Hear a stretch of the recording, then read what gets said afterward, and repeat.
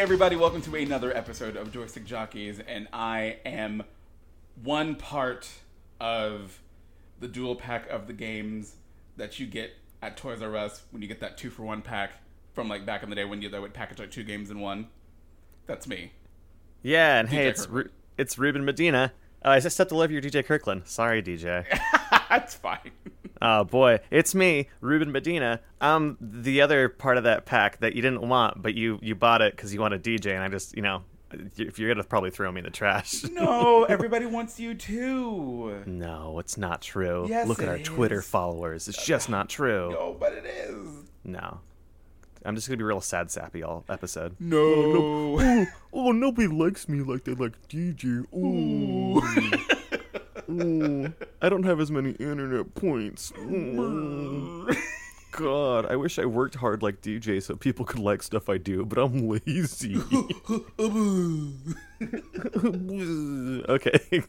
Well, welcome to another episode of Joystick Jockeys, where we talk about games, pop culture, anime, manga, and all that good shit from a queer perspective. And It's gay as hell, y'all. It's hella gay. Hella And gay. How have you been, Ruben? What's going on? Oh, I'm good. Just been real busy with work, and I beat Zelda. I did all of the shrines, which is cool, and I'm playing Mass Effect, and we'll definitely talk about that later. But otherwise, I'm good. I'm sitting here, and I worked from home today, so Nice. I'm just sitting here in underwear, red underwear, and like a blue sleeveless hoodie, and it looks like my casual Spider-Man cosplay, like pajama cosplay. I'm into it. I'm super into that. That's good. Yeah, for all you listeners out there, there's a little salacious taste, a little mental image while you're listening. So do you wear boxers, boxer briefs? Oh, Or- I'm a boxer brief dude for sure. Yeah. Okay. Yeah, I can't do briefs. I got really thick thighs. Especially for my size. I'm not a big dude, but I got the meaty Reaper thighs. Oh no, I've seen him. You seen them? And so briefs tend to just cut right into all that business, and it's not comfortable. And then boxes are just I don't know, man. I want some support. I want to feel loved and held. Yeah, boxer briefs make you feel safe because it's holding all your stuff in the right places. Yeah, it's I feel uncomfortable driving without a seatbelt on. It's very similar. I need that restraint. Yeah, me and my boyfriend kind of got into this the other day because both of us just subscribed to MeUndies, and this is not a sponsorship. We're not sponsored by MeUndies. God, But, I wish we were though. I wish we were. That'd be great. But we both started subscribing to MeUndies, and I was picking what style of underwear I wanted from them, and it honestly depends on what kind of pants I'm wearing.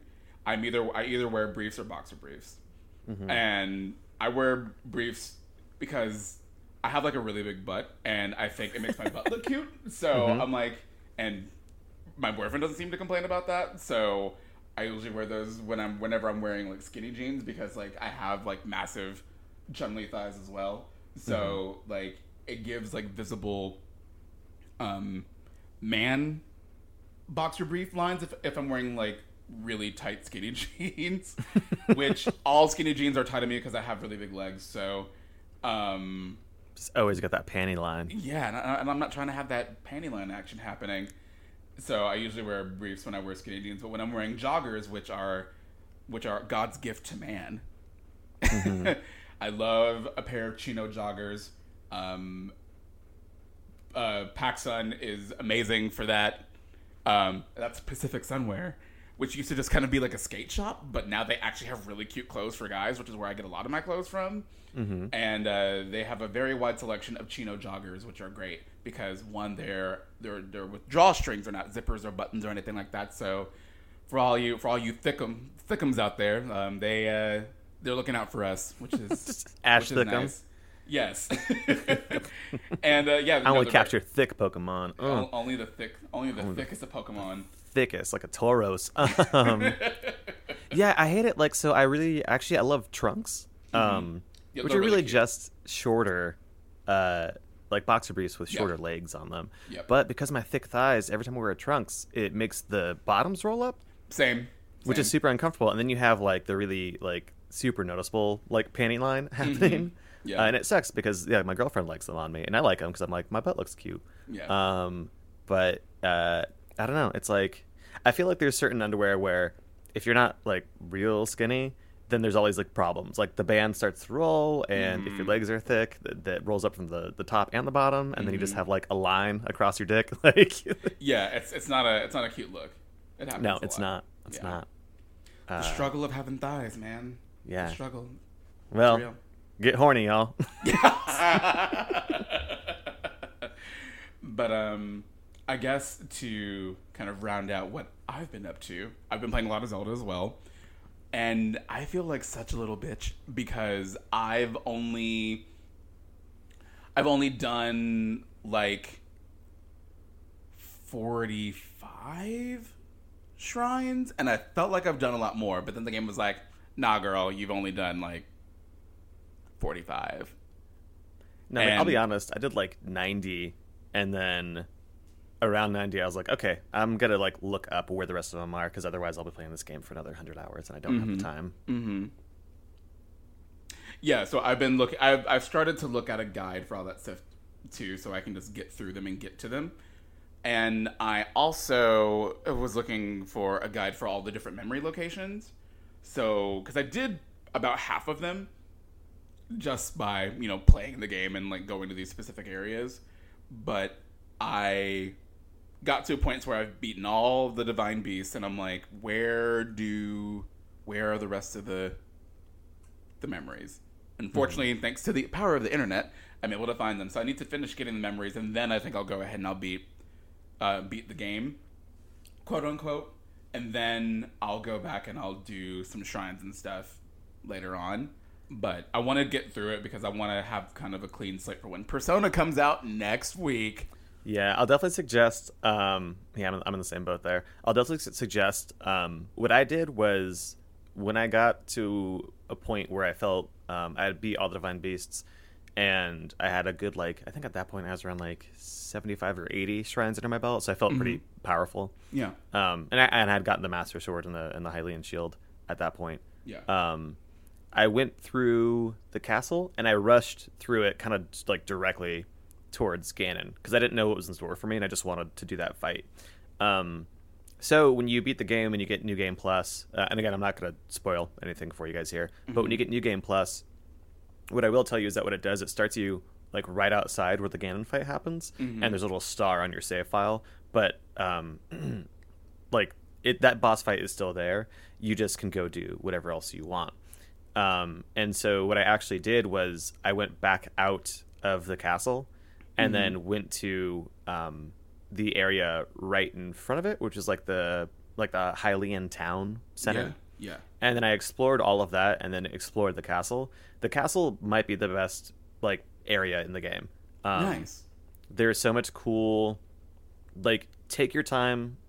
And I understand if you don't want to do it right before fighting Ganon, because then you might feel like you don't have enough supplies, which is what I did. I went and I bought a bunch of ancient arrows and made a bunch of really high, extra heart food, and I went back in, and I just really took my time, probably 2 hours at least, exploring the castle. Nice. And there is so much story. There's diaries. There's a lot of diaries in the castle. Yeah. And there is so much really good, amazing story and plot stuff that you will never ever see if you don't take the time to do that. There is stuff in there to me that's as important, if not more important, than the stuff that's in the memories. Oh, cool. Yeah, Zelda specifically, you will find her lab and her room and her diary information is you get really amazing insights into both Zelda and Link.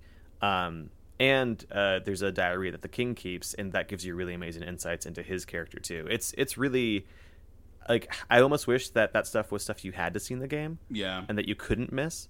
But it is really cool to find it. That's cool. Well, I'm definitely looking forward to that. Then that's awesome. Yeah, that's my number one suggestion. Whatever you do in that game, put away a couple hours just to explore every nook and cranny of the castle, because it's worth it from a narrative perspective, and it's also just a really fun and cool area. And the music is amazing the entire time you're inside and outside the castle. It's really cool. Excited. It's so good. That sounds really cool. I'm looking forward to that for sure. I guess that kind of rolls me directly into something I wanted to touch on a little bit. And again, I'm going to do all this without spoiling anything past like the first like hour of the game. Yeah. Because anything in the first hour, I feel like everyone's kind of seen at this point, more or less. Mm-hmm. But I took a lot of umbrage with, there is a feminist frequency tweet, and I think I've talked about FemFreak on the show before. Yeah. And I think it's really, really important that they exist, and that we have really good feminist-oriented game critique. And I'm really, really proud of Kotaku and Polygon and a lot of the other major gaming sites are doing a much better job. There's so many more female writers now than ever before. Yes. I know Kotaku has like Gita Jackson and some people, and then like Polygon has a couple other people too. I think at least one of them has one trans female writer at this point. Oh, that's cool. Yeah, which is great because it means that we get to have that perspective, which we never had before in games. We never had, never. Ever. They might both have a trans female writer, but I know for sure at least one of them does. And so feminist frequency, I think sometimes they talk about stuff and I'm like, yeah, this is really good and this is really important to talk about. And then sometimes they talk about stuff and I'm like, it's important that we like think about these things, but at the same time, the opinion being presented is like awful. Like it's trash. It's right, like, right, and it can't, right. Could it be more to me? And I know opinions are opinions. I get it. Like opinions can't be right or wrong, which I kind of think's a bullshit thing. So they made a tweet about the new Zelda game, how it falls into the exact same tired tropes as previous Zelda games. And if they wanted to talk about, I think, some of the problematic stuff in the Gerudo village, specifically that comes up with like transgender issues, then for sure, like I would have understood a conversation about that. But they specifically zoned in on Zelda and how she's a damsel in distress in this game again. And there have been previous Zelda games where she's really not a damsel in distress. That's not really the case in Skyward Sword at all. Right, not at all. She is like for a second, and then it subverts, and then she's not at all. Yep. She's actually out like on her own quest, doing her own amazing shit, while you're on your quest doing your amazing shit. Yep. And it's really like both of you are like, we have this huge quest we both have to partake that are separate quests, but that we have to do in order to fight chaos together. Yep. So she's not. So it's not a trend to me that's been in the recent games. So in this game, the way I described it on Twitter is it reminded me of being in college when you're in like and I'm a lit major from college, not that fucking matters, but like you're in a class and you're reading literature and the teacher's like, cool, like what do you think that this part of the book was talking about, or this theme? And then someone who either didn't read the book or just has no ability to do a close reading and have like comprehension, like puts their hand up and says something really fucking dumb, and the teacher's like, okay, and like tries to like not make the person feel shitty and try to understand where they're coming from, but the rest of the class is just like, what the fuck are you talking about? And that's exactly what those FemFreak tweets are to me. I think that you can think about Zelda as a damsel in distress in this game, but I think that loses and it misses the entire point of this one completely. Yep. Me too. And again, like, and DJ, feel free to interrupt me at any time with your thoughts and feelings on this, because I don't want to just be talking at you for like 10 minutes. Oh no, please. I want you to get your thoughts out for sure. Go ahead.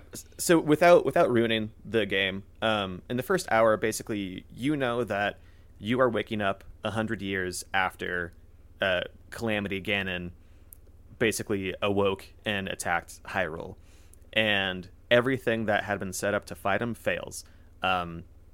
Zelda fails. For reasons that you find out later that are like very integral to why in the trailer you saw her crying a lot or in emotional distress, and it's really good reasons. It's not her being a weak character, it's just her having emotions and being a character who has a character arc to follow. So that happens, all the champions get defeated, and Link gets defeated. Link is saved pretty much by Zelda. Yep. And put into a resurrection chamber, which is what you wake up out of 100 years later. So when you start the game, you could say that what you are doing in the entire game is you are going to save Zelda from Ganon. But that's not really what's going on. Like, what happens is that everyone else has failed, and Zelda doesn't have the strength or the power yet to contain Ganon the way she needs to. Yep. But she still throws herself into the castle to try and contain him. And she succeeds in containing him to the castle itself, but basically saves the rest of Hyrule from having to deal with him. Yep. And it keeps like all these things. And it's not until you wake up where there's more monsters appearing all throughout Hyrule again and all this stuff. But still, Calamity Ganon is only in Hyrule Castle. Right. And that's specifically because of her power. And how Zelda's always been. Triforces, you need 2 Triforces to beat 1 Triforce. Triforce powers cancel each other out. So it is her Triforce of Wisdom basically keeping Ganon's Triforce of Power at bay and them sort of in an eternal struggle. Yep. She needs you because you need 2 Triforces to show up with the Triforce of Courage with your power, because that's the only way they can defeat Ganon completely. That's it. Yep. So you're not saving her. She's saving everyone, including you. You're going in there to finish the fight with her. Mm-hmm. And that's so clear in all the storytelling. Yeah, it really is. That I don't know how the fuck you play that game at all and come away with the idea that that's what's going on. Right, yeah. So when I saw that, I felt the exact same way. So I'm glad that you went ahead and said it, because I felt like we would have just been like repeating the same thing. But yeah, it just felt like, it's like, no, like, you're wrong. And it's absolutely okay to be wrong. Like, that's fine. There's no shame in being incorrect about that stuff. But to me, like you said, it was very much one of those situations where they haven't played the game, because I feel like it's very apparent that it's not the case, because I would have clocked that from the beginning. I think both of us would have. And not saying that we're an expert on the things, especially coming from the perspective of men, but I think that we're both conscious enough and aware of when we see a damsel in distress story and be like, oh, here we go again, it's another damsel in distress story, versus no, this is not what is actually happening here. If what they're inevitably trying to get at is a game where you get to play as Zelda as opposed to playing as Link or having a female protagonist, both of us are in agreement that we would play the shit out of that game, and that game needs to happen. Oh, for sure. Absolutely. And we're waiting for that to happen. But I think if what they're trying to get at is that from this, if they're completely missing the mark about what the game's actually about. And Zelda, to me, in this game is the most interesting part of the game. And yes. Her role in everything that she's done in this game, I'm like, holy shit, like, she's really cool, and she's a great character, and I wish we got got to see more of her in the game, of course, but I feel like what she does, like, she's amazing. I think that she's great. It's the strongest and most active she's ever been, I think, absolutely. In any of the games. It's the most heroic she's ever been. Yeah. And I'm not going to say, like, they didn't play the game just because... The only reason why I say I'm not going to say that is because it's what every shitty online dude always throws at them. Of course, yeah. But it does not help when your read of the game's narrative is so incredibly surface level. Like, I understand if you played that game and you go, oh, like, Zelda's sort of in a damsel in distress situation again. I get that. But that's, like, such a... Like... There's that, and then you look at the overwhelming evidence of what the entire narrative of the game is telling you. You know, like, I'd have to go back and look. I don't even know if Impa ever says that you have to go save Zelda. She might. No. Yeah, I don't know. I don't remember if she said that specifically or not. She for sure says you have to go and hurry up and, like, save Hyrule. And she might say you have to save Zelda. So I understand, again, like, where you might say, okay, like, it's a damsel in distress to some degree. But then... That is like, you know, if you put these two things on a scale, you have like that drop versus literally the narrative of the rest of the entire game and every memory in the entire game that is against it. That makes me go, okay, that's not what the game is about. The game has that and then uses that trope and subverts it to show you this incredibly strong version of Zelda. And so to me, to ignore that means your comprehension of understanding narrative is shit. And if your comprehension of understanding narrative, as basic as this is, you are going to give bad critique. And I don't like that the like biggest name in feminist critique of video games, which we sorely need, is terrible. Yeah. Like it is the same problem I had with her critique of Bayonetta, where it's like, if you are going to critique, like she critiques Bayonetta from a purely Western white female perspective, and it ignores Japanese culture and also intersectionality 100%. And non-intersectionality in feminism and any of those studies is so fucking frustrating. Yeah. Oh yeah, absolutely. And that's, I don't know. I get really fired up about it because I'm like, there needs to be a good voice in this stuff. There needs to be good people writing about it, and there are some of them.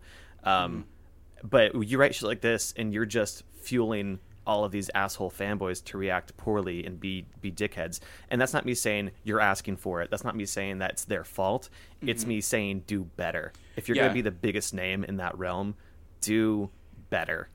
It's white feminism. It's a whole argument about women of color having to constantly check white women for not being intersectional when it comes to being a feminist. It's like all of these things are intersectional, and we need to be taking perspectives from women of color, trans women, and all different self-identifying people as women.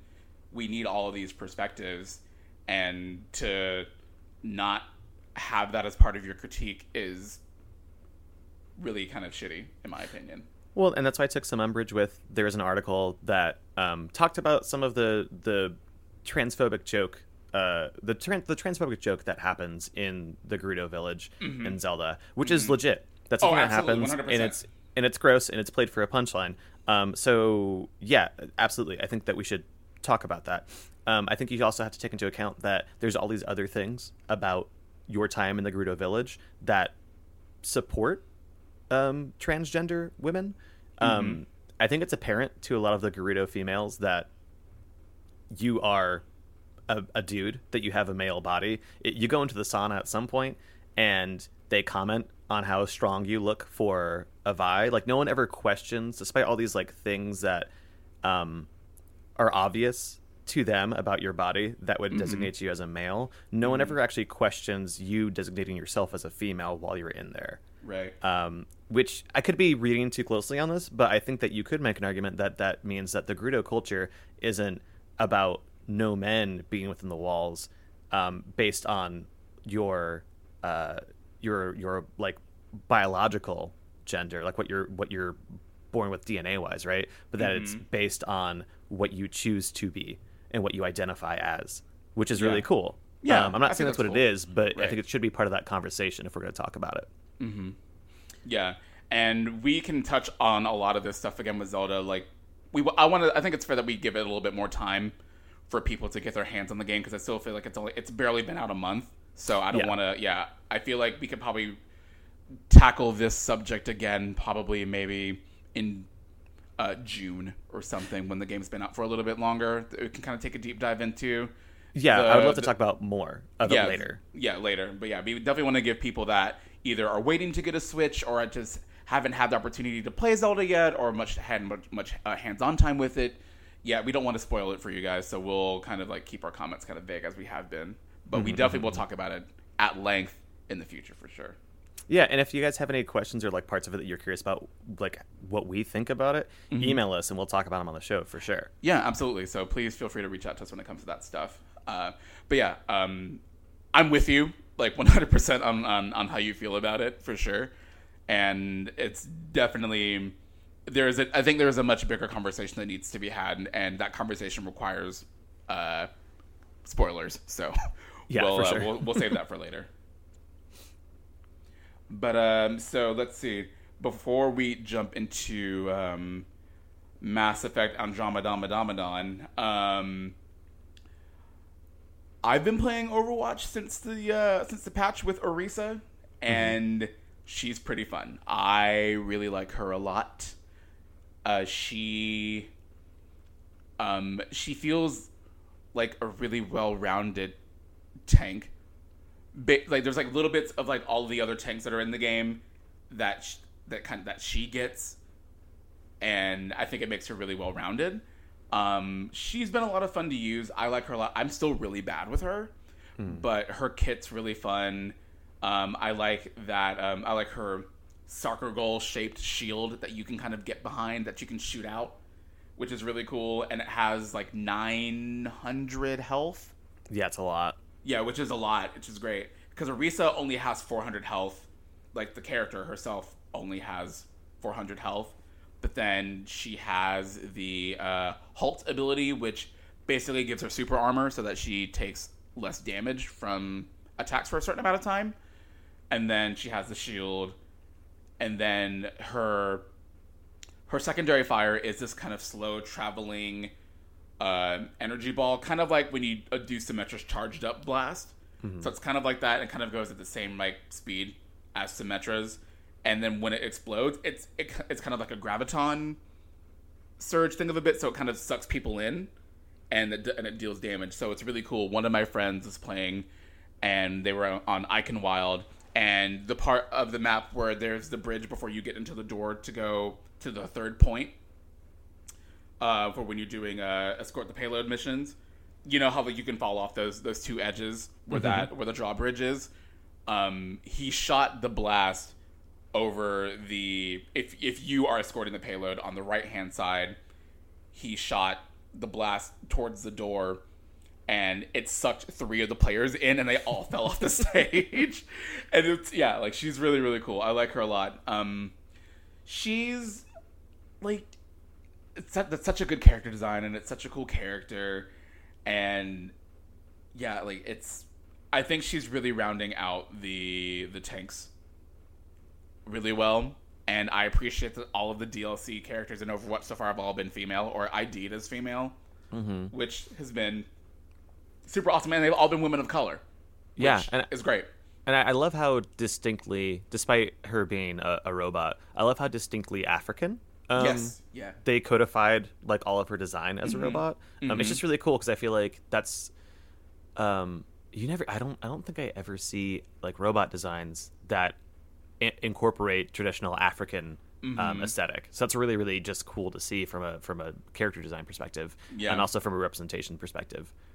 Yeah, absolutely. And because at first when the rumors are coming out like, oh, like Effie she's the new hero, but it's like I don't want to shoot a 10-year-old black girl. Like that would be so. I was like, ooh, this is making me nervous. But then when we actually see that like she built the robot that is the playable character, which is just as cool to me. Like I think it's awesome. It's giving like young like dark skin young black girls, but especially like highlighting like dark skin black girls, showing she's that, very like, dark, which is cool. Like, which is super cool. And like she's smart, and she's a genius, and she built this really dope robot who is kind of like a soft, gentle mom, which is really great. So because it could have easily been like, I'm a attack robot, I will kill you. Like, no, she's like soft and gentle and very sweet, but and wants to protect people and knows that she makes mistakes and wants to be better and all that stuff. So it's really cool. Like it's really really cool from a representation standpoint, and I think she sends a really awesome message to like young girls of color, which is really awesome. So I like her a lot. I suck really bad with her still, but she's a really cool character. Yeah, it makes me think a lot of actually the new I haven't been following too closely, but the new Iron Man in Marvel is a young black woman, like college aged, I think. No, she's high school. High school, and she's just a like hyper smart scientist who made her own Iron Man suit, and it's awesome. Yeah. It's just people always complain about like, well, not everyone, but the internet gamers complain about, oh, it's another woman or it's another person of color or SJWs, and I'm just like, yo, if you want realistic games, this is reality. That's it. Yeah. Like anyone can be any color, and if anything, it's potentially more accurate in as much as most, I think, masters and PhDs right now are women. Like as far as like currently graduating ones, right? And minorities. that come to America to get those masters and PhDs, especially in things like engineering and robotics. Yep. So if you want to like complain about it being whatever, I'm like, no, it's just realistic, dog. Like, yeah, and just chill and get the fuck over it. Yeah, it's not just about white people. Sorry, buddy. Get good, white boy. Go get your robotics degree if you want. Like, sorry. Yeah, sorry about it. But something else that's pretty exciting, I know that you're really excited about it, is Destiny 2. Oh boy. Oh boy. Oh boy. Oh boy, oh boy, oh boy. Oh man. I mean, after getting to go to Bungie and not see anything, which even if I did, I signed an NDA, so I can't. But I've been really excited for Destiny 2 because I haven't played much at all lately because there hasn't been new stuff. Actually, I'm going to have to get back into it a little bit, which I don't need right now because there's other games I need to play. Yeah. Because on Tuesday, they dropped the Age of Triumph stuff, which all of the raids are now 390 light. So now they're all like, there's a reason to do them because before they didn't scale them at all and they didn't scale the drops. So now every raid has new challenge modes that rotate each week for different raids. They're all 390 light, which means cap is I think 400. So that means they're difficult. And they all drop new stuff.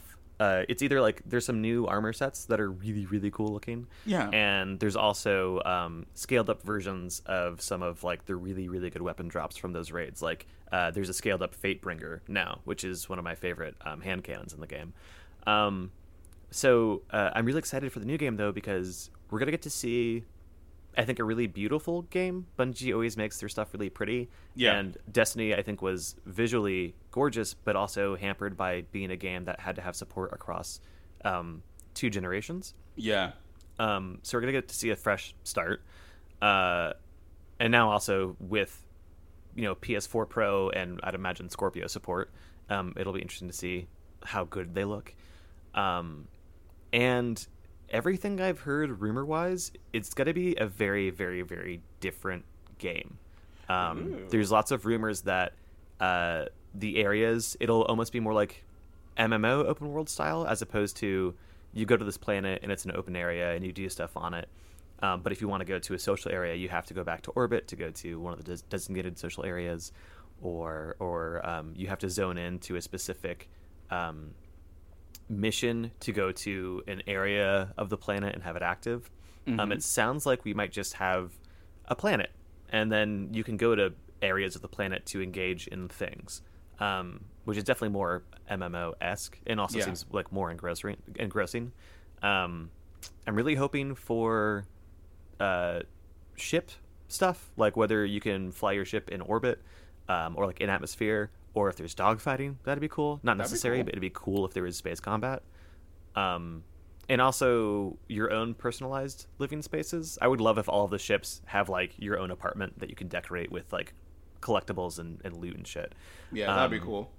Based on what I can surmise from the poster and the teaser that came out today, so in the Destiny lore, the last city is at the base of the tower, and you never go down to the last city. You know that there's people that live there, but it's a thing that like the Guardians don't go down to, and sort of for good reason, because technically Guardians in a weird way are sort of like weird space zombies. Like you've been dead for a long time, and the ghosts, which came out of the Traveler, if I remember correctly, like bring you back to life because you're chosen for these missions. But so for normal people, that's kind of freaky, I guess.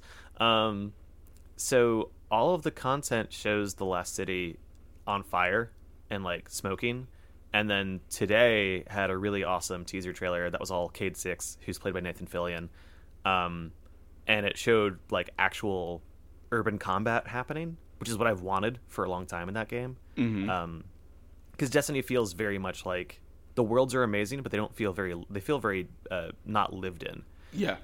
So I love the idea of the last city being a major area in the game, hopefully, and it feeling really lived in and it telling a story. Man, yeah. And also just the trailer's so good. Cade Six is already very, very charming and very funny. And he's always been funny in the game. Like they've always done a really good job of inserting post Destiny Vanilla, inserting humor into it. And the little bit that has Nathan Fillion as Cade Six in that teaser is just it's what dialogue should sound like in games. It's really, really naturalistic. Yeah. It's actually so natural that I know that Nathan Fillion actually has a pretty intense improv background. I'm sure that there was a script. I would not be surprised if a good chunk of his session was improvised, though. The dialogue is just so incredibly naturalistic and charming, and no matter how good your writing is, it's really, really hard, I think, for stuff to sound that good and that natural unless you're putting a little bit of improvisation into it. Yeah, but it's so good. It's so good. There's gonna be I think Friday a full trailer, and I don't know if we're gonna see any inclinations of gameplay, but I'm so fucking excited for it. Yeah, I watched the teaser right before we started recording, and it looked and it sounded great. I chuckled at the dialogue. I thought it was really good and really clever. And yeah, I hope that it's a even better and an even more different game. I had a hard time getting into Destiny, but I feel like what I played I enjoyed, and I see why people love it and why they're obsessed with it and all that stuff, because it's a solid game. It's a really, really solid game, so I'm interested to see what they do with it with the next installment of Destiny. You gotta play it with at least the Destiny 1. I think you have to have a group of friends that you play it with all the time. Oh yeah. Otherwise, I think it loses some of its fun. So I'm actually really curious to see if this one will be as good or interesting single player or not. It's fine if it isn't, but it would be definitely interesting, and I think make it more accessible to people like you that aren't so big into FPSs necessarily.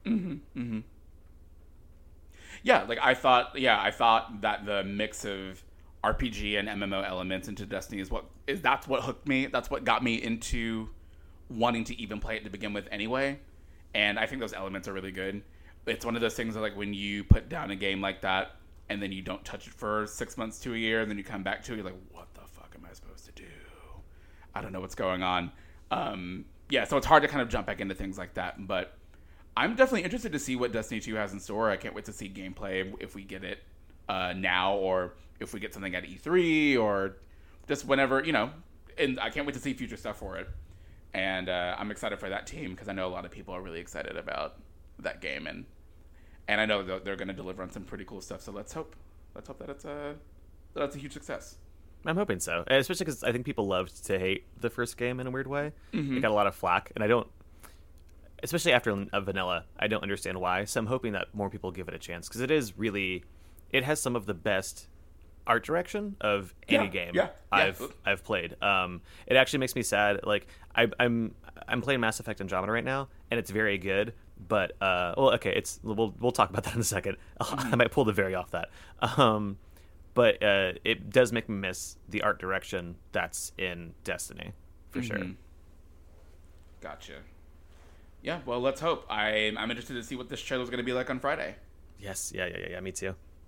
And it's gonna come up March 30th, which is Friday at 10 a.m. Yeah, I think so. Yeah. I don't know if that's EST or PST. I'll have to look it up. Yeah, something like that. But so while we're on the subject of shooting games, but on the completely opposite spectrum, I played in the Splatoon 2 Global Test Fire over the weekend, and very much like the first game, it's awesome. So DJ, I have a question for you about it. As someone who couldn't get into the first Splatoon, even though I desperately wanted to, because I loved the design of it, I loved the idea of it, I just couldn't bring myself to give a shit about it. Is there any reason why I would care about 2? From the test fire perspective, I would say no, because at least right now in the test fire, it's just kind of like to see, like, does the game work? Does like the matchmaking and everything, does it work? And to give people a taste of what the core gameplay is going to be. So it felt very, very familiar to the first game.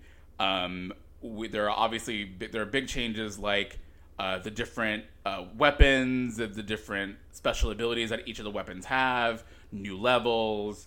Obviously, a way more Squid Kid customization is going to be a big part of the game. But I think what will probably make you care is like all the extra content that's going to be in the game. Since what I love so much about Splatoon 1 is that it had a whole single player campaign, which was really, really great. And it was long enough for you to kind of like get accustomed to the controls, and you got to experiment with different weapons and kind of see how all the different pieces of the game works.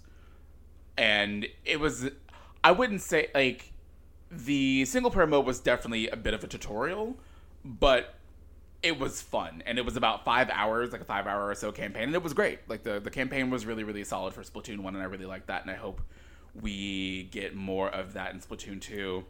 I really liked the single player campaign, oddly enough. Yeah, it wasn't it was super good. deep, but it had a couple really fun boss fights that used interesting mechanics, and I was Mm-hmm. like, they didn't need to do this at all. Yeah, they didn't have to at all. And it was really good. So from the global test fire perspective, no.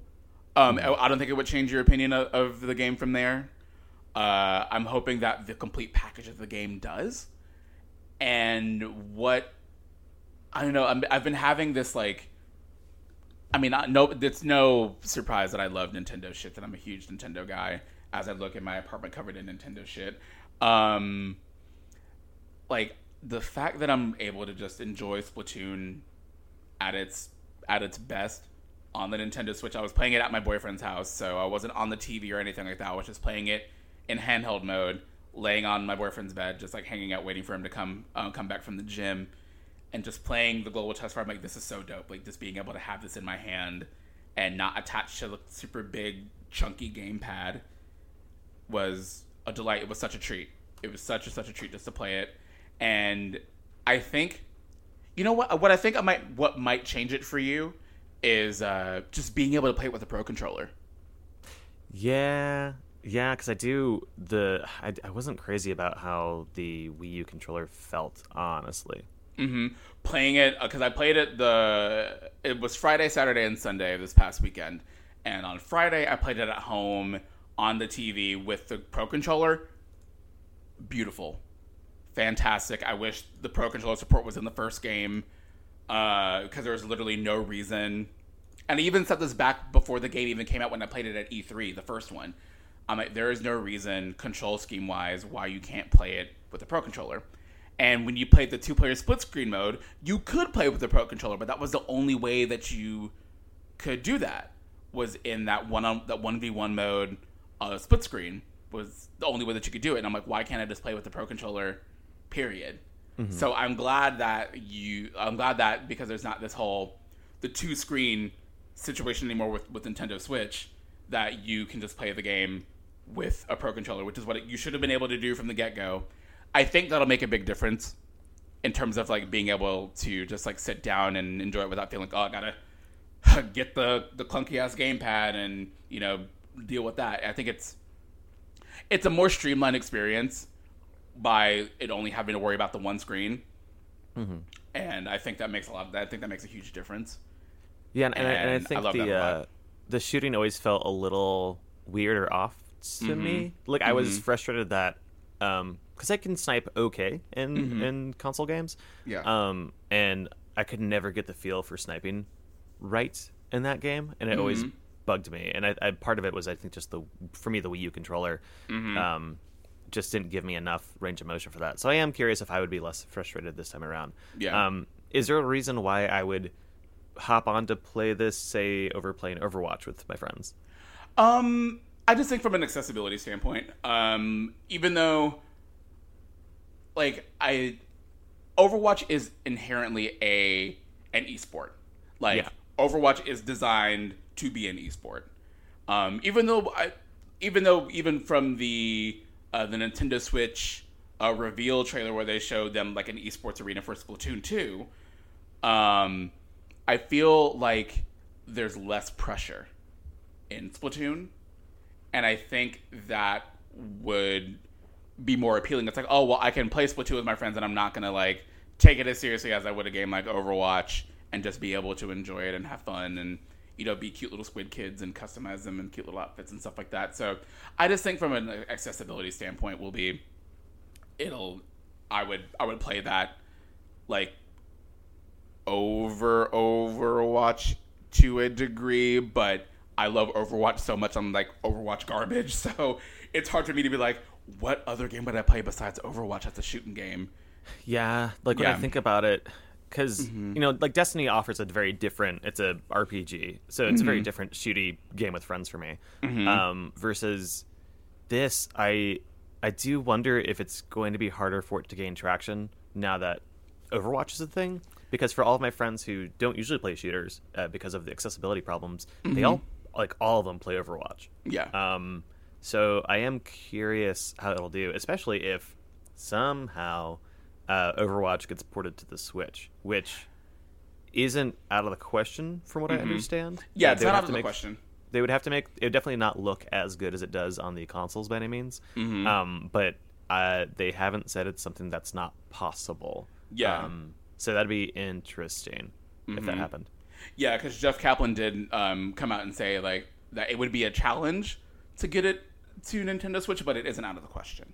Yeah, and I think if they can put Skyrim on there, there's potential, or even just looking at Breath of the Wild and stuff like that, there's potential to have something like Overwatch on there. They're just gonna have to really, I think, really tone on the graphics to hit 60 FPS because it's gonna have to run at 60 because everything else does. It has to. Yeah. So, I think that would definitely be a challenge for sure. And that would be cool if it did, because having portable Overwatch would be so dope. Yes. Can you imagine being at a con and everyone bringing up their Switches and Overwatching, even just local LAN play Overwatching? That would be so sick. Oh my god, that would be so sick. That would be amazing. But yeah, I think Splatoon and Overwatch kind of hits a lot of the same demographics in terms of people that play. In terms of, and I guess what I mean in demographics in terms of people that play are people, Overwatch has had this ability to bring in people that don't play shooters to play a shooter. And that's the kind of audience that Splatoon kind of plays towards, and younger. So I think that I don't think it will have as much of an install base as Overwatch does, clearly because of just how many systems that it's on. But I think for the people that love Splatoon, which is a lot of people, that it'll be fine on its own. It'll do its own thing, and it'll coexist. But I don't think it's gonna reach numbers like Overwatch has at this point, just because it's Blizzard and it's such a that game is so good. Yeah, and there's just not the install base, obviously. And so the Switch is still sold out most places. It's still kind of hard to get one. And so a lot of people I think are jumping to it's a huge success. It is doing really, really well right now. What we're going to have to... I think it's too early to say it's a huge hit. I think it's doing really well, and I'm very happy for it doing so well. It's just going to be whether or not 6 months from now it's still selling well or not. And I hope it does.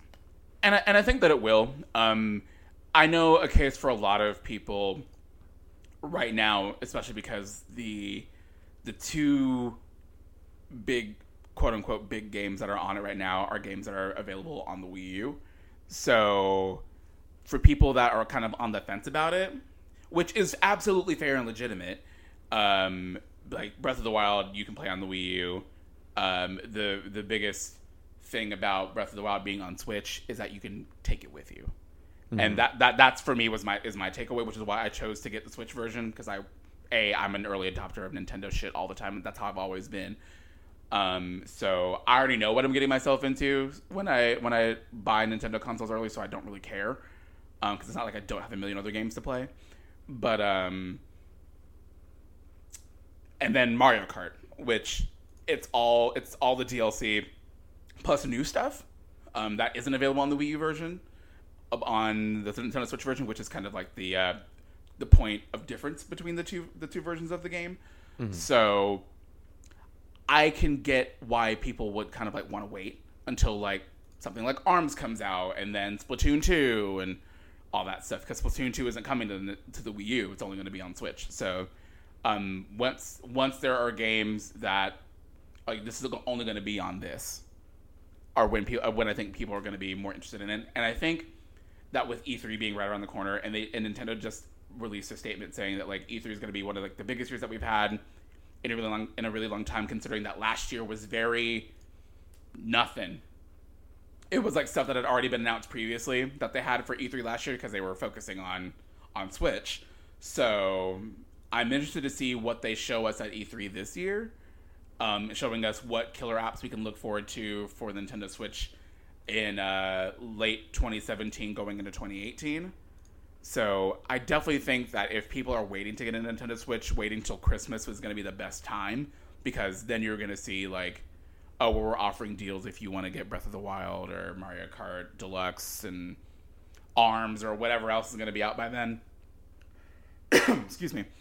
I think it's a fair assessment to wait for the Switch if you don't absolutely have to have it. If you don't mind playing Zelda on the Wii U, which there's nothing wrong with playing Breath of the Wild on the Wii U. It's fine. Yeah, I would definitely wait, and I think that's a fair economical decision to do, is to wait on the system. Yeah. Yeah, give it till after E3, see if there's stuff coming out that excites you. Yep. And then there will for sure be some sort of bundle deal for Black Friday. Mm-hmm. Whether it's Nintendo offering it with a pack-in, or it's just Best Buy or Target, whoever offering something with it in their stores. There'll be something. Yeah, like, I'm garbage, so I'm like, I'm going to buy that Nintendo thing whenever it comes out. So, like, you have to take my opinion with a grain of salt.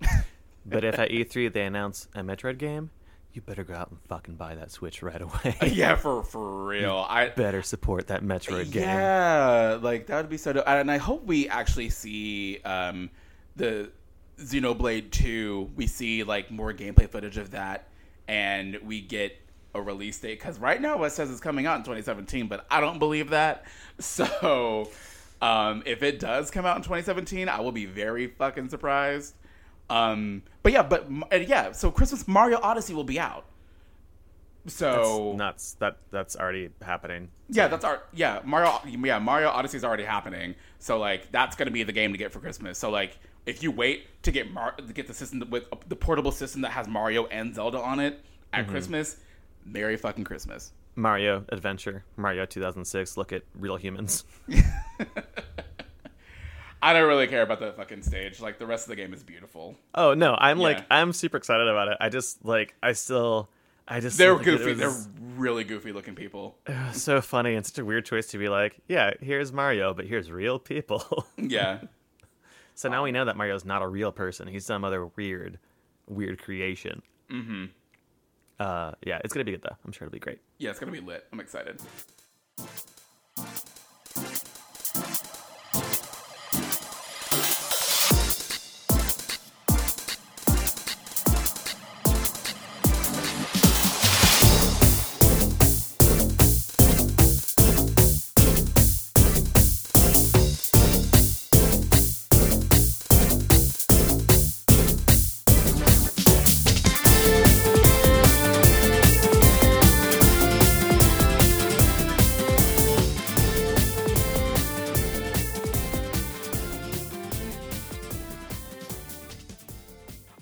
So do you want to jump into the meat and potatoes about Mass Effect Andromeda? Because I got a lot of questions for you.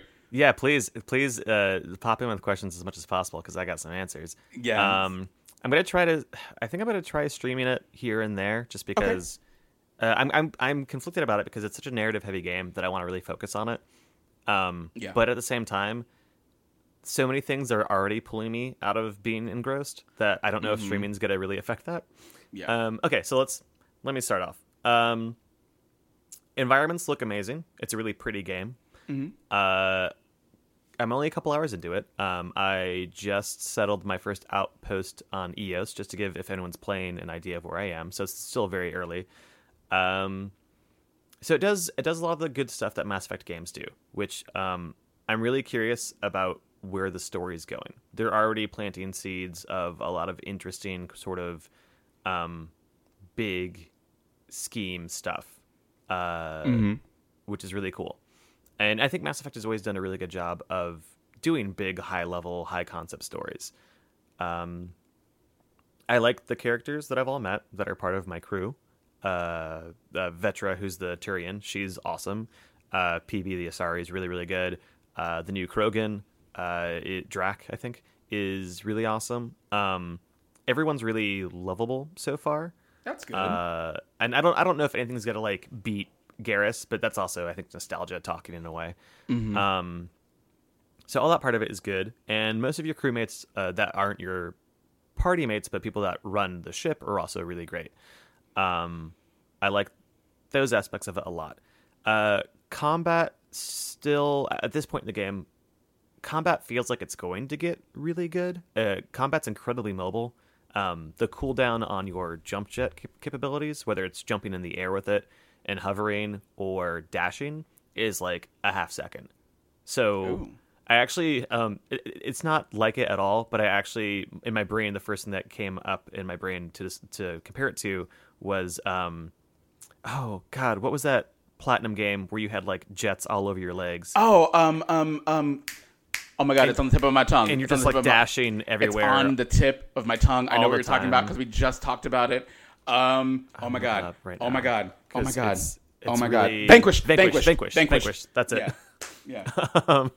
Yeah. So like, it actually, in a weird way, that kind of reminds me of Vanquish, even though it's nowhere near as hectic and crazy and insane. Yeah. But so like all of those things about it are good, and I like. Basically, I feel like there's a really, really good Mass Effect game in there. Yeah. I think I agree with it getting not amazing scores, and I agree with a lot of the backlash I'm seeing, because it also feels completely half-baked to me in a lot of ways. Like that game Why? seems like it needed another 6 months.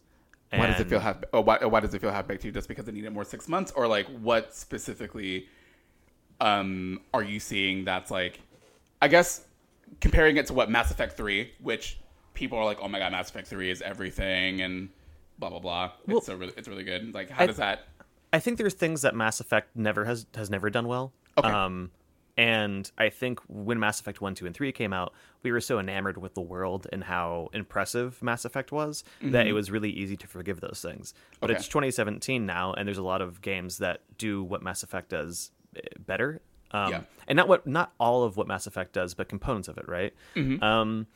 I think, and this is an issue I think with a lot of BioWare games, but it feels more of an issue in this than it did in, say, like Dragon Age. Right. Editing is always really weird in Mass Effect. Like, whether it's just the camera switching between characters in a conversation, or the camera holding too long on a character not saying anything. Yeah. Or there's a moment right off the bat when you are going to Habitat 7 is this planet you're checking out to see if it's a golden world, if it can support human life. Yeah. And immediately shit goes wrong. Your shuttle explodes, and you are free falling towards the planet surface. And you, instead of like free falling to the planet surface and like it like transitioning to a different camera angle to set up like you sort of boosting yourself so you don't hit the ground too hard but still pretty hard, there is like a quick blackout cut, and there always is in Mass Effect games where instead of like just switching cameras, there's always this like quarter second just black screen, and then we get the different camera angle, and it just wrecks momentum to me as far as that's weird. And I mean, it's always, if you go back and look at other Mass Effect games, it happens all the time between so many transitions and things. There's a black screen for a second, and I'm sure it has to do with the technical limitation, but it's, to me, super jarring, and it's something that I haven't seen in a game in a long time. Yeah, So it's yeah. even more pronounced than, say, it was in like old Mass Effect. I think dialogue is kind of rough, and I think dialogue is done even a greater disservice in how it's edited together. The Yeah. pacing in dialogue is really, to me, really jarring. And it's not just, and it's because a lot of the dialogue to me doesn't sound natural. Like I was just talking about that Destiny teaser with Cade 6. If you want good dialogue in a game, that's fucking great dialogue. I understand it's a trailer; it can be more curated that way. But like that's what good dialogue should sound like in a game. Very, very natural. It matches the character's voice really good. The dialogue in this feels iffy, and I think it's always felt iffy in Mass Effect games. It's always been a little bit campy or schlocky, but that's part of Mass Effect. But it's a campy series to me. Yeah. It is very much like big space soap opera. Again, it just feels, I think, more obvious now that we've had so many games that do storytelling so well that aren't Mass Effect or BioWare titles. Specifically, all of the flirt lines, because you can flirt a lot in this game, a lot more than in the previous ones. Yeah. Every time I write her, and I'm playing a female writer, so I feel like it should be less creepy, if anything. Every time I drop a flirt line, it's the like corniest, cheesiest, and then sometimes just straight up creepy thing to say to a person. Yeah. Especially given the fact that you're everyone's boss, if you think about it in those terms too. Yeah. Yeah. It's like my continual joke while I've been playing it with my friends, my roommates watching, it's just like flirting with someone and then being like, if they walk away, being like, well, they're going to HR because like this is like, yeah. it's immediately like not okay. Yeah. Yeah. The way I explained it, and maybe the greater Mass Effect fandom isn't realizing it because it's what their perception of clever pickup lines and flirting is, and I get that. But it does sound like someone at a con, some nerdy person at a con, like using a really shitty, really corny, cheesy, played out pickup line on you. Oh no. That's just how it feels every time I hit on someone. It doesn't feel smooth at all. It just feels like I'm very awkwardly being like, well, here's this really smart, clever line to get you horny. And if it was in real life with real people, it would never work. It would just come off like creepy, and I hate it. So I flirting with people in this game, I obviously want to do it because I'm a horny boy. But every time I do it, I almost feel bad because to me it comes across so creepy and awkward. So there's that with the dialogue. And then the other thing is just animation stuff is all over the fucking place. Every time I play the game, there's at least 10 things I see animation-wise, and it's not just the lip movement stuff, right? That's a big deal, but to be honest, after playing it for a couple hours, you start to notice it less, which is good. And you don't notice it with the aliens at all, really. It's really just when humans move their mouths. Is it that kind of like uncanny valley situation happening? People's eyes animate really weird, even writers. Like, I know that small eye movements are a thing that you're supposed to have because people do small eye movements when they talk. Writer will be having a conversation with someone and she won't be looking at them at all, and then she'll be looking like way far away from them, and then her eyes will dart around like a billion times as if she's super suspicious, while she has her eyes are just constantly fucking moving around. And it's incredibly distracting. And I have a feeling that's probably something that's related to the lip stuff, where it's just working on a baseline algorithm. There's a really, really great Twitter thread from a guy who's worked on the previous Mass Effect games and Uncharted and a bunch of other stuff. And he gives his reasons for like what he thinks is going on. And basically he's like, it is bad. Like it doesn't look good, but instead of freaking out about it or like talking out your ass, here's what I think it actually is. There's actually a link to a really interesting thread, a forum that's all game animators, and they all talk about what they think what like happened there and why it's so cool. bad. Yeah, it's a really interesting read. If I can find it, I'll tweet it out. Please do. So every time I talk to like a lot of NPCs I talk to, right? I settle EOS, all these people come down in their pods, and there's suddenly like a lot of NPCs in this area. And some of them are NPCs that are like you have dialogue with that's not crazy important. Like one of them was a doctor, and while he's talking to me, his animation is going through a loop with no regard to what he's doing at all. So he's just like talking to me and then like putting his hand like near my face and it's covering his face sort of for my camera angle, and then scanning my body, and then doing more weird gesticulations, and then scanning my body again. And no matter where we are in the conversation, he's just doing this, so it doesn't match up at all. And this is a triggered conversation I'm having with him. In one of the other pods, I was talking to a guy who, it's not a triggered conversation, it's a proximity one where if you just get close, they start talking. Yeah. And it's the same thing. He's on a very short, maybe 10-second animation loop that never stops. So he's just doing like weird, almost like boy band hand movements, and then crouching over and like crouching over onto the ground, and then just like he's just doing so much weird shit, whether or not he's talking to me, in a loop with no regard to any triggers concerning my character. And so it just looks like everyone is insane. Like everyone's an insane person who's just doing weird motions at all times. Yeah, I would. I'm ahead. sorry. Go ahead. No, go ahead. I mean, to cut you off real quick. Like, I feel like a lot of games still have that problem, especially when you're like playing an open world game that has NPCs that you interact with, like in RPGs and things of that nature, or action adventure games to where you interact with NPCs. That they always have these really awkward.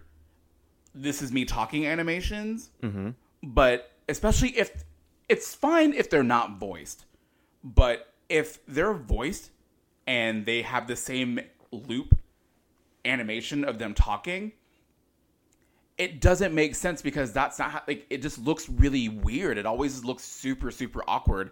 That happened a lot in Final Fantasy 15. I remember in 15 that you're having a conversation with one of the characters that joins your party for a little bit and then goes away. She had an animation. Did you beat the game yet? Did you finish that game? No, I'm sorry. There's been so many other games. It's also. I'm sorry. It's also, but no. Don't. If you're gonna apologize to me about anything, don't apologize to me for Final Fantasy 15. What else have I done? What should I be apologizing about? Nothing. You're wonderful. The only travesty that you've committed is that you're not in San Francisco hanging out with me. This is true. But I will allow that. Also, San Francisco is a travesty that it doesn't have me. Let's be real. It's true. I mean, if we're gonna be real, that's really what it is. But yeah, it's always so weird and jarring to me when there are these games where there are NPCs that are voiced and they have their I'm talking animation, and the talking animation is 10 seconds and the conversation is at least a minute and a half. So you see that animation 5 or 6 times, and people don't like gesture like that when they're having a conversation or when they're talking. They don't make this, like, if they're saying the same thing, that's one thing, but it's always so unnatural and it doesn't seem like what they're actually saying matches their body language, and it's always so weird. And I know for people like you and I, like, that kind of shit bugs the hell out of us. But I remember I was talking to my boyfriend about something. I was talking to him about an animation in a game, and I was like, yeah, like, have you ever noticed that in games, like, when they start talking to you, like, they do X, Y, and Z? And he's like, I've never noticed that in my life.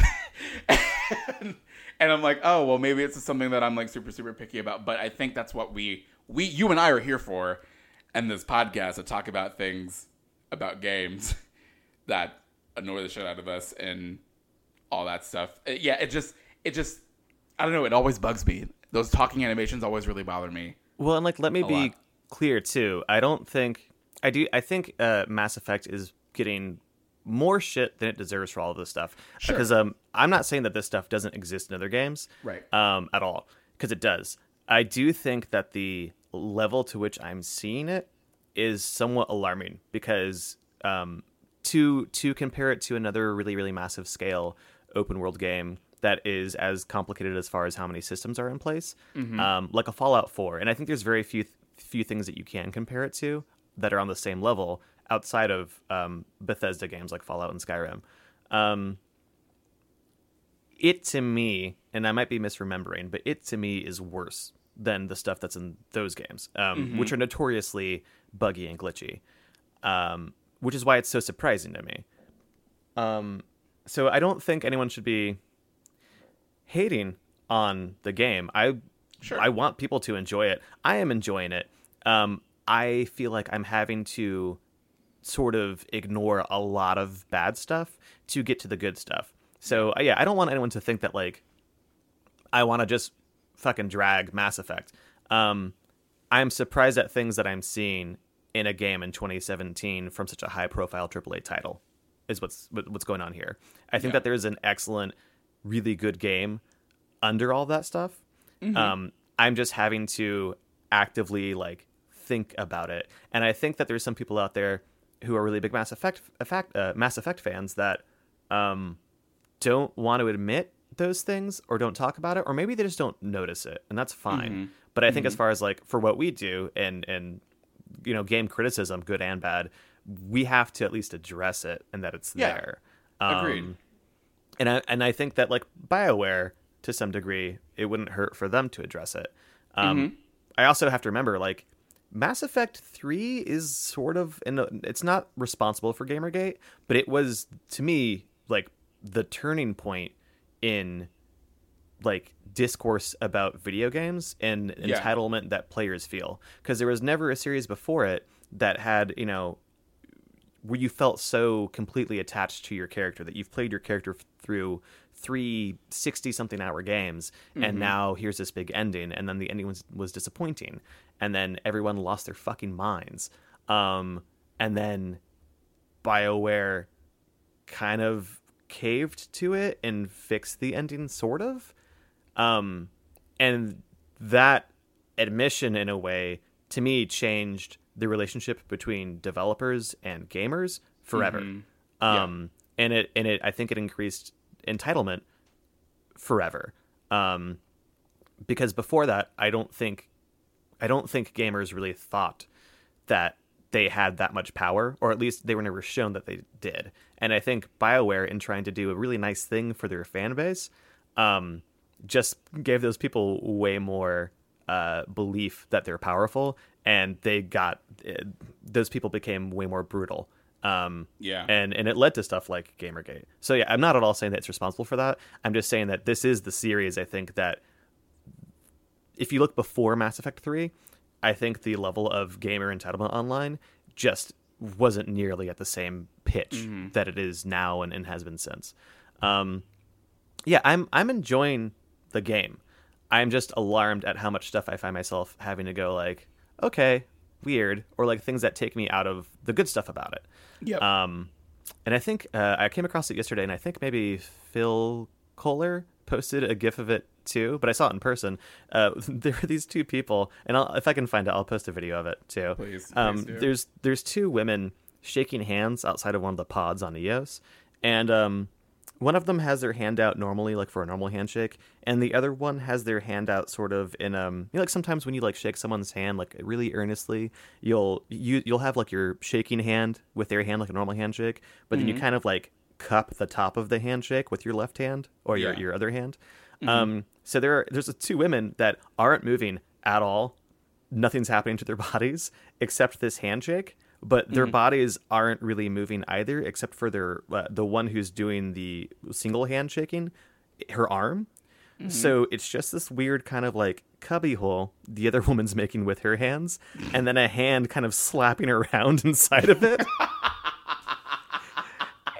And it's just like the worst fucking looking thing. Like, it looks so bad. And I'm like, in my brain, all I can imagine is like, I should be hearing like in the background. Like just this like terrible like just like skin slapping noise. Oh my god. And it's so fucking funny. And the thing is like, that's the sort of shit that I've been seeing throughout the game so far. So yeah, it's a Mass Effect game, I think, is about the story and the relationships and the characters, and I think they're doing a good job with that. I think some of the dialogue is real corny and real hard not to roll my eyes at. Yeah. They're writing in, and it might be a voice acting thing, I don't know. And I don't think the voice acting's bad. But like there's a bunch of emails and log entries and stuff like every Mass Effect has that you can read. And for the most part, those are really funny. Those are really well written, and I like them a lot. Yeah. And maybe it works because it's not dialogue. I don't know. But yeah, and I'm going to keep playing it. I like it. I just think it has a billion problems that if we're going to talk about video games in 2017, we have to talk about. And that hopefully they fix for the next one if they have time. Yeah, and I think I feel like I've been saying this a lot more recently because people tend to get caught up in their feelings about people having a different opinion about their favorite whatever.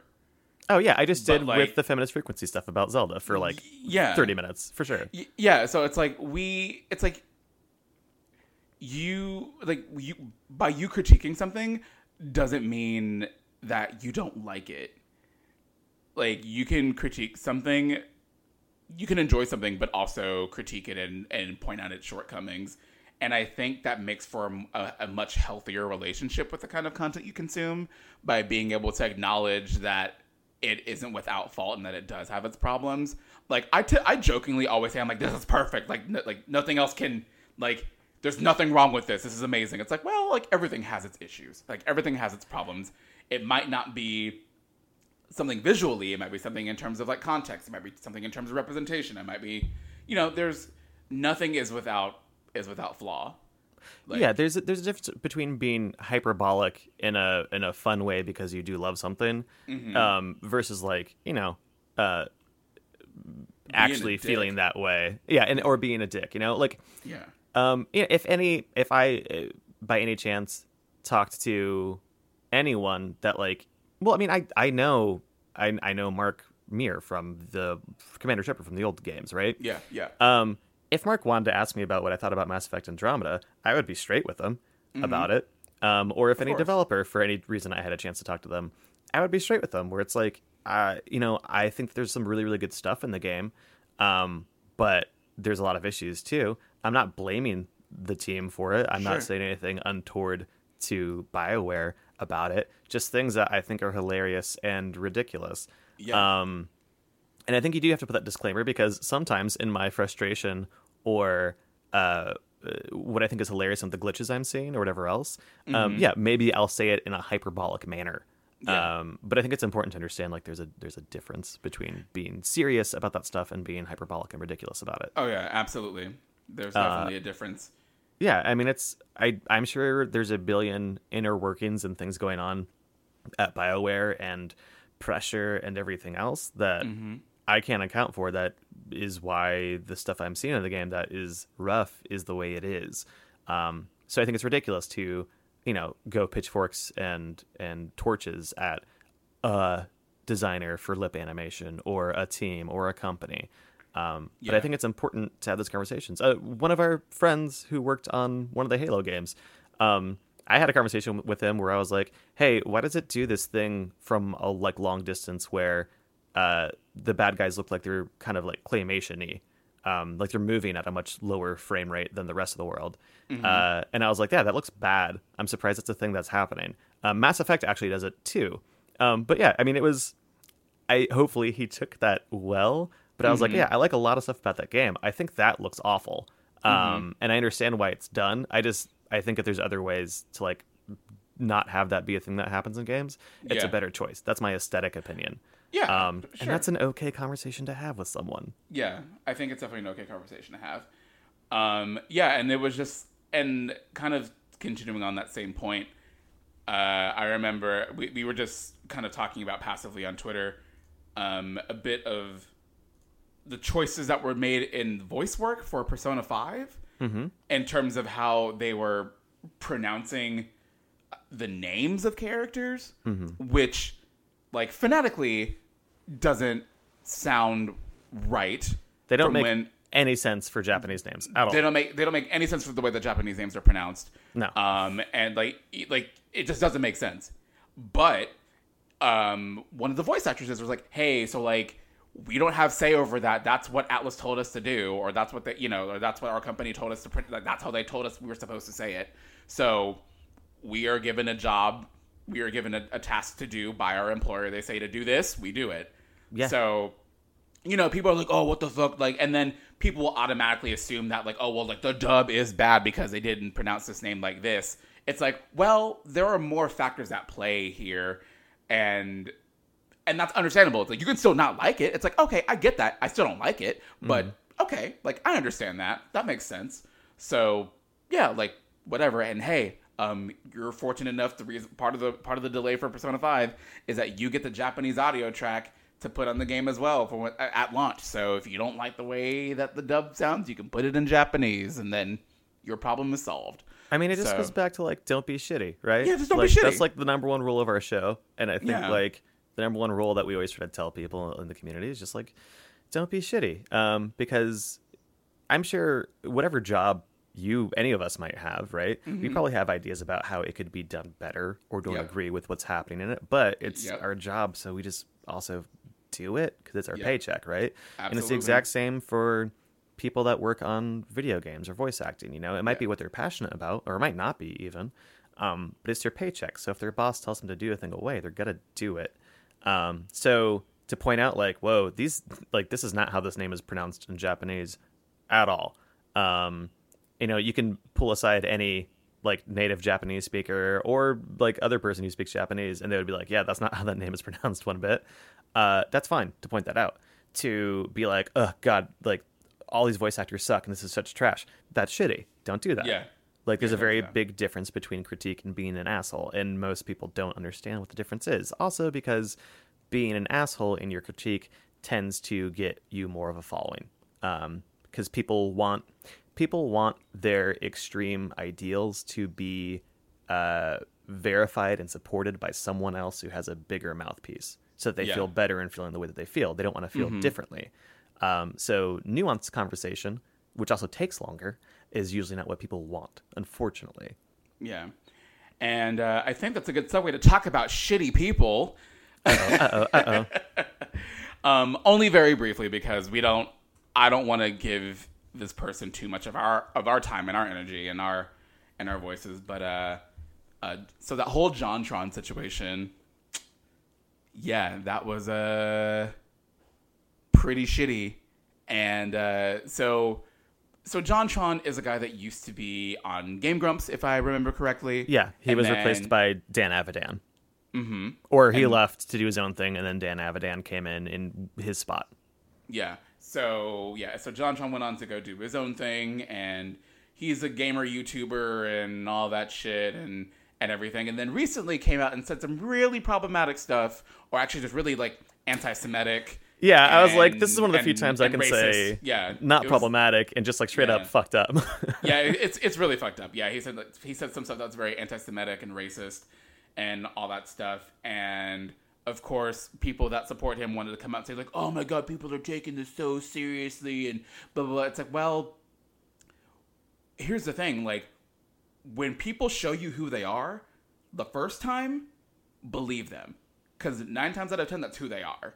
So it's like that's great that you want to give people the benefit of the doubt, and I think there's room for that, to give people the benefit of the doubt. But when it comes to stuff like this, it's like you take them for who they are, and that's what it is. And I don't have time to entertain bullshit like that from people. And then he tried to come out and like explain why he said those shitty things or whatever, and it's like you're just a really fucked up and awful person. And what I appreciate, what happened from him saying these shitty things, is that he has actually lost work for this. Oh, yeah. Like he was a voice, which I didn't even know this until I found out that he was taken off the project, was that he did voiceover work in a Yooka-Laylee. Mm-hmm. And Playtronics, I believe that's the studio that's publishing Yooka-Laylee, was like, fuck that. They're like, no, we're not. No. And they had I think they had a big like, Playtronic supports diversity and blah blah blah statement too. Which like, granted, Playtronic, from what I understand, Yooka-Laylee, they're gonna talk the same way people talk in Banjo-Kazooie, which is just like boo boo boo boo boo with stuff. Yeah. But still, it's like, I'm glad because it sent a message of like, yeah, we're not gonna like we're not gonna reward this guy. Like, this is a cool thing he's getting to do because he loves Banjo-Kazooie. And like, that's what we worked on in the past. Yep. And he's a YouTube, celebrity. They're just like, nah, son. And because he said it was fucked up. Yeah, like, it was really fucked up. Talking about like saying that wealthy blacks commit more crimes than poor whites in the U.S., which is like, there's no like just all these like weird like far right talking points that are like demonstrably bullshit that have been proved wrong time and time again. Absolutely. And all of this like just all this shit that's basically like keeping the different races separate, and just all this like really bad shit. And yeah, so I'm just like, please goodbye, just get out of here, just go. Yeah. I am surprised like it took people this long to realize that JonTron, I'm glad that he showed his colors so blatantly so that no one can possibly like wonder about it. Mm-hmm. But he's been doing this sort of shit for forever. Even back on Game Grumps, he would constantly say stuff like edgelord stuff. Like never the Sonic 2006 playthrough. an entire episode, he's just dropping the N word over and over and over again, and they edited it out, but you know what he's saying, and it's like, of course. and he's just like cracking up about it the entire time, and like how funny it is that he's saying it, and I'm just like, that's not okay. There's nothing funny about that either. It's fucking stupid. It's fucking it's fucking dumb. So fuck that guy. Fuck that guy. Yeah, and I love that people are like, but freedom of speech. It's like, no. Freedom of speech doesn't mean freedom of consequence. So like, yeah, he can say like, yeah, no one's stopping him from saying whatever the fuck he wants to say, but that doesn't mean people have to employ him. I just want to go like a week without some dude saying some dumb shit that's like a gaming celebrity. Like, just be good. Just be a good boy. Someone be a good boy. Yeah, like it's not hard, and what's unfortunate is that like there's a whole crop of younger kids that do nothing but watch YouTube videos. Oh yes, absolutely. And these kids are watching content from PewDiePie and JonTron and all these other fucking problematic fucking ass gamer YouTube, or just YouTubers in general, and are getting their worldviews and their ideas from these people, which, you know, like I feel like there's a responsibility that people need to kind of like be invested in the types of content that their kids are ingesting, and kind of understanding what it is that they're watching and all that stuff. And I understand that you can't see everything they're watching all day, every day, 24 hours a day, 7 days a week, but it's like this kind of shit isn't okay. And because it's only up to now that these people are seeing repercussions of their actions, like their kids are growing up with like being like, oh, I can be a shitty edgelord like this and make a lot of money doing it. Yeah, exactly. It's like, it's just that thing where it's like, previously, if you were a shitty edgelord like that, ideally someone would sock you in the mouth or school you and tell you like what you're doing that's so wrong. Mm-hmm. And now it's like, no, yeah, exactly. I can make a living off of this. I can be a funny YouTuber and say whatever I want and still keep my job and make millions of dollars. Mm-hmm. And it's just like the worst. It's like the worst lesson we could possibly be teaching, with all the power of the internet and all the good that you can do with a platform that's available to anyone at any time. Yeah. And this is what's popular on it. It's such a misuse of what could be a really good, positive thing. Yeah. It's certainly unfortunate. But yeah, fuck JonTron, he's terrible. Fuck that guy. And we can move on from that. But we're at, what? And I was just gonna say, like, before, the one thing that also gets me, he doubled down too. That's what we talked about last time. He could have apologized when people talked to him about it. He just doubled down. Yeah. And he doubled down like so hard. And I'm just like, why can't you boys learn? Yeah, they're so bad. Just realize that you're being a dick, and then be chill. And I can still be like, cool. Like, you're on a journey now to be a better person. Yeah, you're going on a journey of like not being an asshole. Yeah. God, but fuck that guy. What a terrible guy. So yeah, I mean, we're creeping up on almost an hour and a half here, so I don't want to keep people on too long. But yeah, I don't want to end on a note talking about that. So last week we started on it. This week we end on it now. Oh God, unfortunate. God, what a way to end if we did that. But yeah. So what to say that's not awful?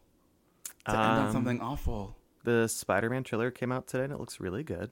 Yeah, I'm looking forward to that. Really fun. I'm really happy about that. Yeah.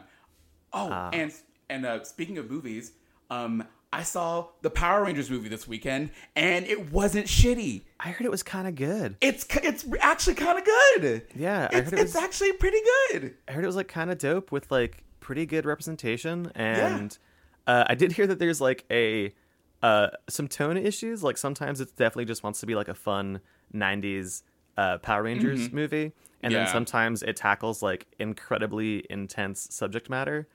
Yeah. Like I just read about a thing where it's like one of the Rangers like posted some revenge porn. Yeah. And it's them apologizing about it, and like there's like a really what sounds like an incredibly intense scene that I wouldn't expect in a Power Rangers film, and I was like, wow, that is whiplash for sure. It's like I make the joke I still call it the Breakfast Club Rangers. But it's actually it was a really solid origin story. I really enjoyed it. And the only thing my biggest critique that I had of it with my boyfriend was that I felt like there were a couple of story beats that were a little bit too long in the beginning, so we didn't get to see as much cool action stuff as I would have liked to have. But I understand that with it being this movie being we're establishing the world, we're establishing the tone and the plot and all that stuff, because we're setting this up to be a multi-movie series, and they were like, it's going to be 6 movies, and I'm like, let's see you get to 3, and then we'll see. Let's not be overzealous here. As good of an origin story as this was, 6 movies seems like a lot, but for Power Rangers, like a 6-part mega movie series, it seems like a lot. Yeah, even just in the time that you're recording it, those teenagers will not be teenagers. Right. Very, very quickly. Yeah. And no, I thought that the casting was the thing that I took away the most. Is that I really enjoyed the casting. All of them are really good. At the beginning it was like, ooh, I don't know about some of these dialogue lines. I don't know. That delivery. In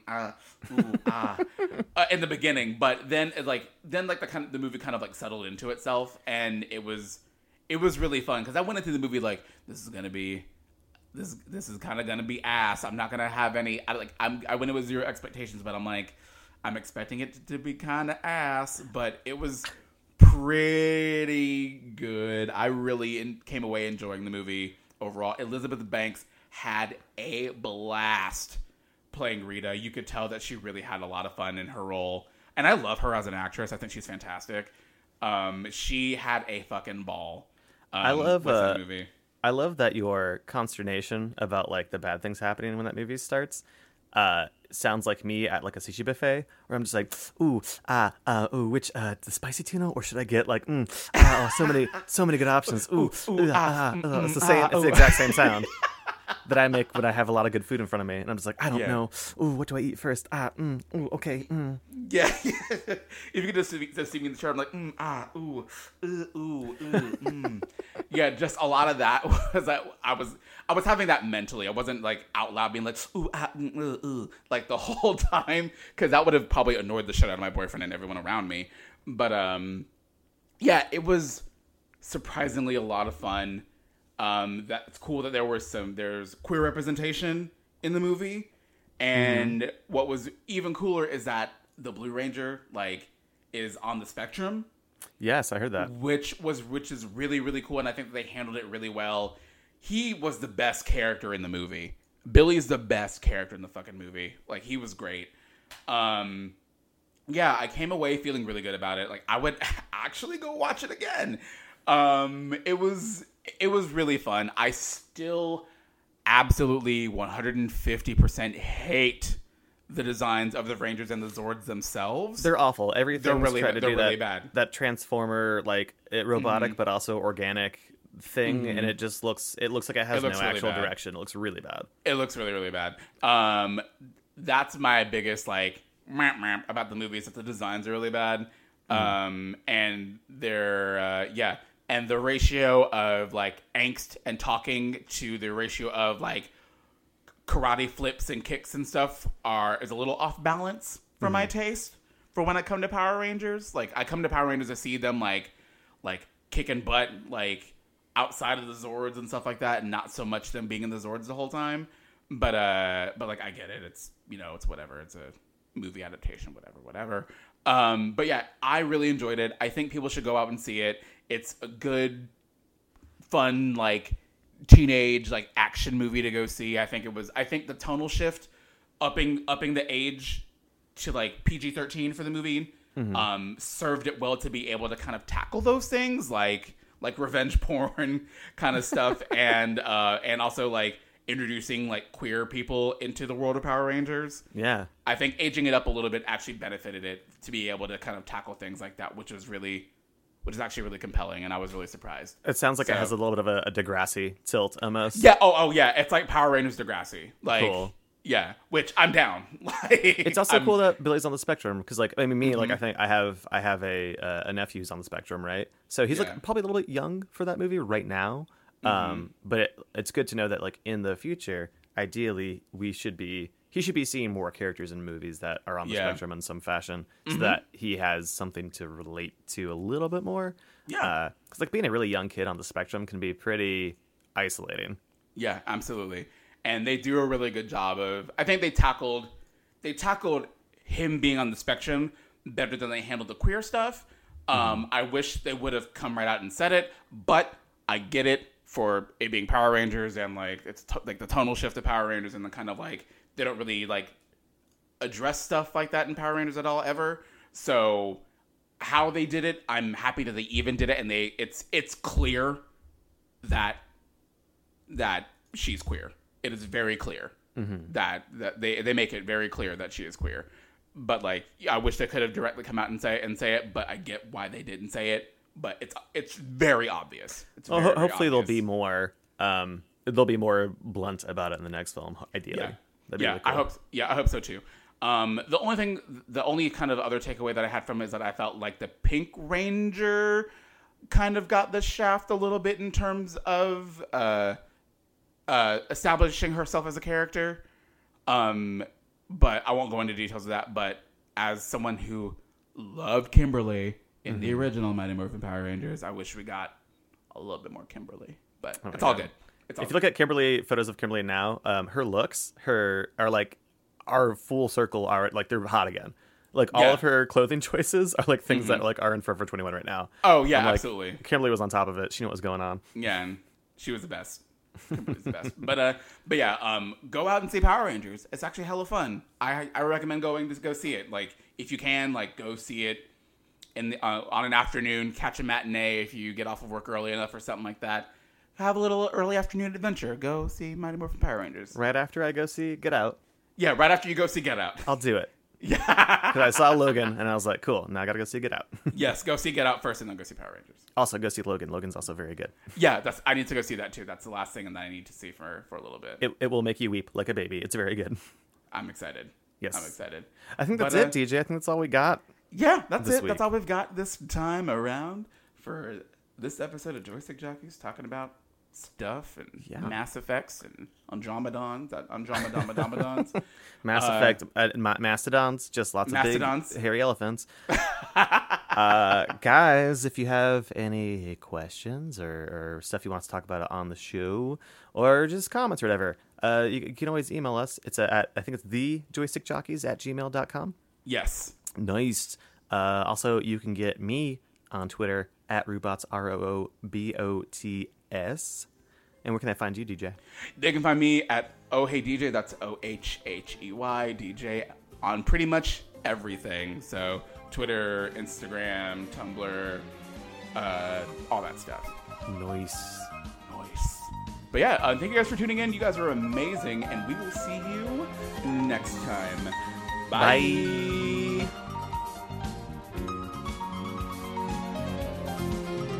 Hey listeners, just a few more things before you go. If you like what you heard, consider subscribing to the podcast, and if you want, leave us a review on iTunes. Your feedback means a lot to us. We're always interested in having new guests on our show and to talk about games, pop culture, comics, and everything else in between. So feel free to email us at thejoystickjockeys@gmail.com, and you could be one of our future guests. Happy gaming, and we'll see you very soon.